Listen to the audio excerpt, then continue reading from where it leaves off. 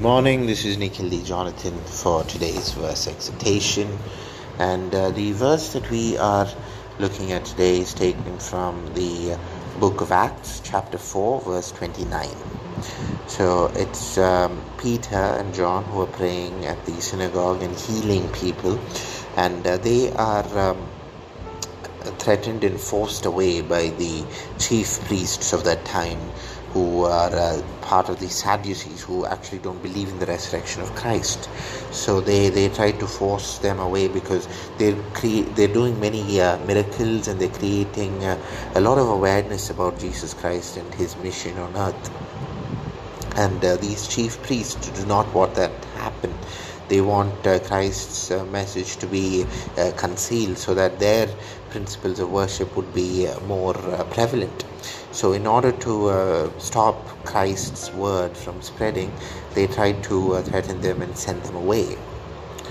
So at this point of time, what Peter does is that he makes a prayer to Christ, to God the Father.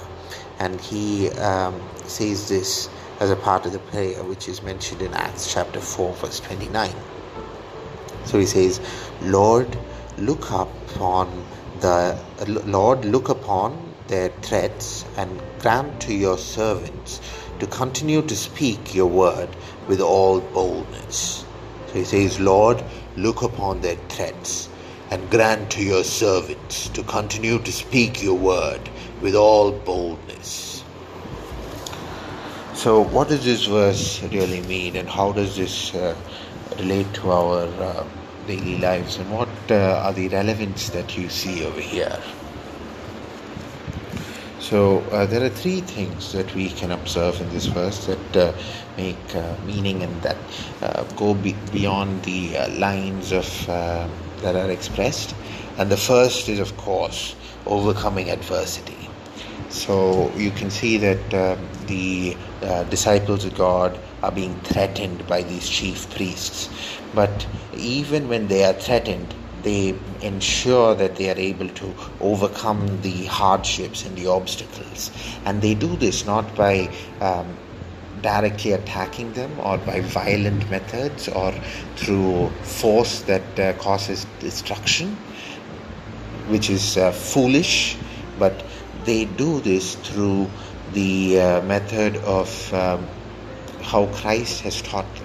So Christ has told them that you don't fight, you let God take care of your fights. So you stand still when you are having any adversity or when you're having any problems, and pray to God, and He will guide you through. Have faith that God will make perfect everything for those who truly obey Him. There is a proverb that says, if you are truly one with Christ, then He will make your enemies your footstool. So He will destroy your enemies if you are in good terms with Christ. So that is how Peter and John overcame their adversity. They stood still in their faith. They stood firm in their belief. They prayed continuously.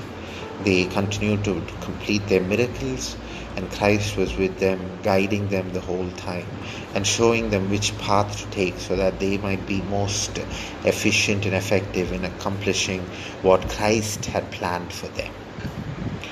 So that is one, overcoming adversity. The next one is how you must stand firm in your faith of Christ. So in this world you will have many troubles, okay? So there you have corruption, you have slavery, you have oppression, you have false prophets, you have so many evils that exist around the world, and also that exist within the flesh that we are.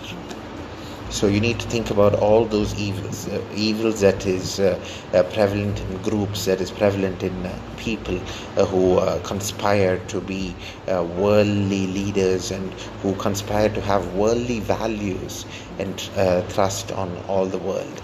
So you have these evils that are existing around you, which is external evils, and you also have evils that are present in your flesh, which are part of the internal evils that you have. Your greed and your gluttony, your pride, envy, and your fears of and all of the evils that exist within you are another problem as well. So you need to consider both the evils. You need to consider your external evils, you need to consider your internal evils, and you need to work in a way that your faith in God makes you divorced of all of this.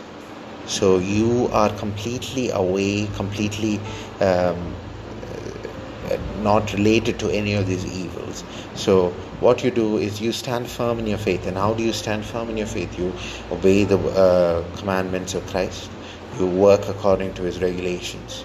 You pray every day.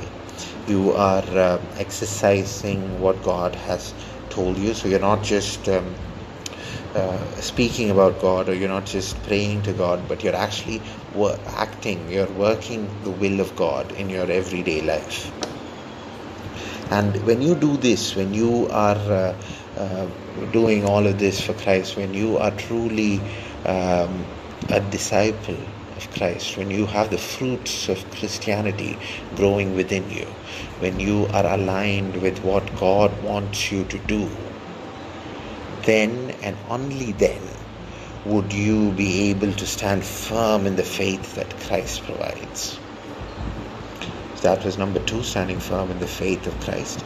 Number 3 in this is being bold in preaching the word of Christ and telling people that Christ is the only way, the truth, and the life to eternal peace. So how do you stay bold in Christ? God tells us in the Bible that the righteous are as bold as a lion.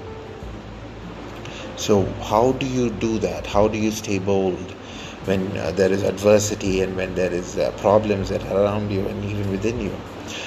You have complete faith in Christ. You give yourself to Christ so that your works stay true to Him. And once your works and your life is true, so once your work and your life is true, there is nothing that can stop you. So it is said that the truth, if you have it, is as bold as a lion. The truth, if you have it, is like a lion. So if you let it free, it will be able to defend itself against any enemy in the world. So when you have truth, and that truth in Christ and truth in your works, integrity in everything that you do, you will automatically become bold.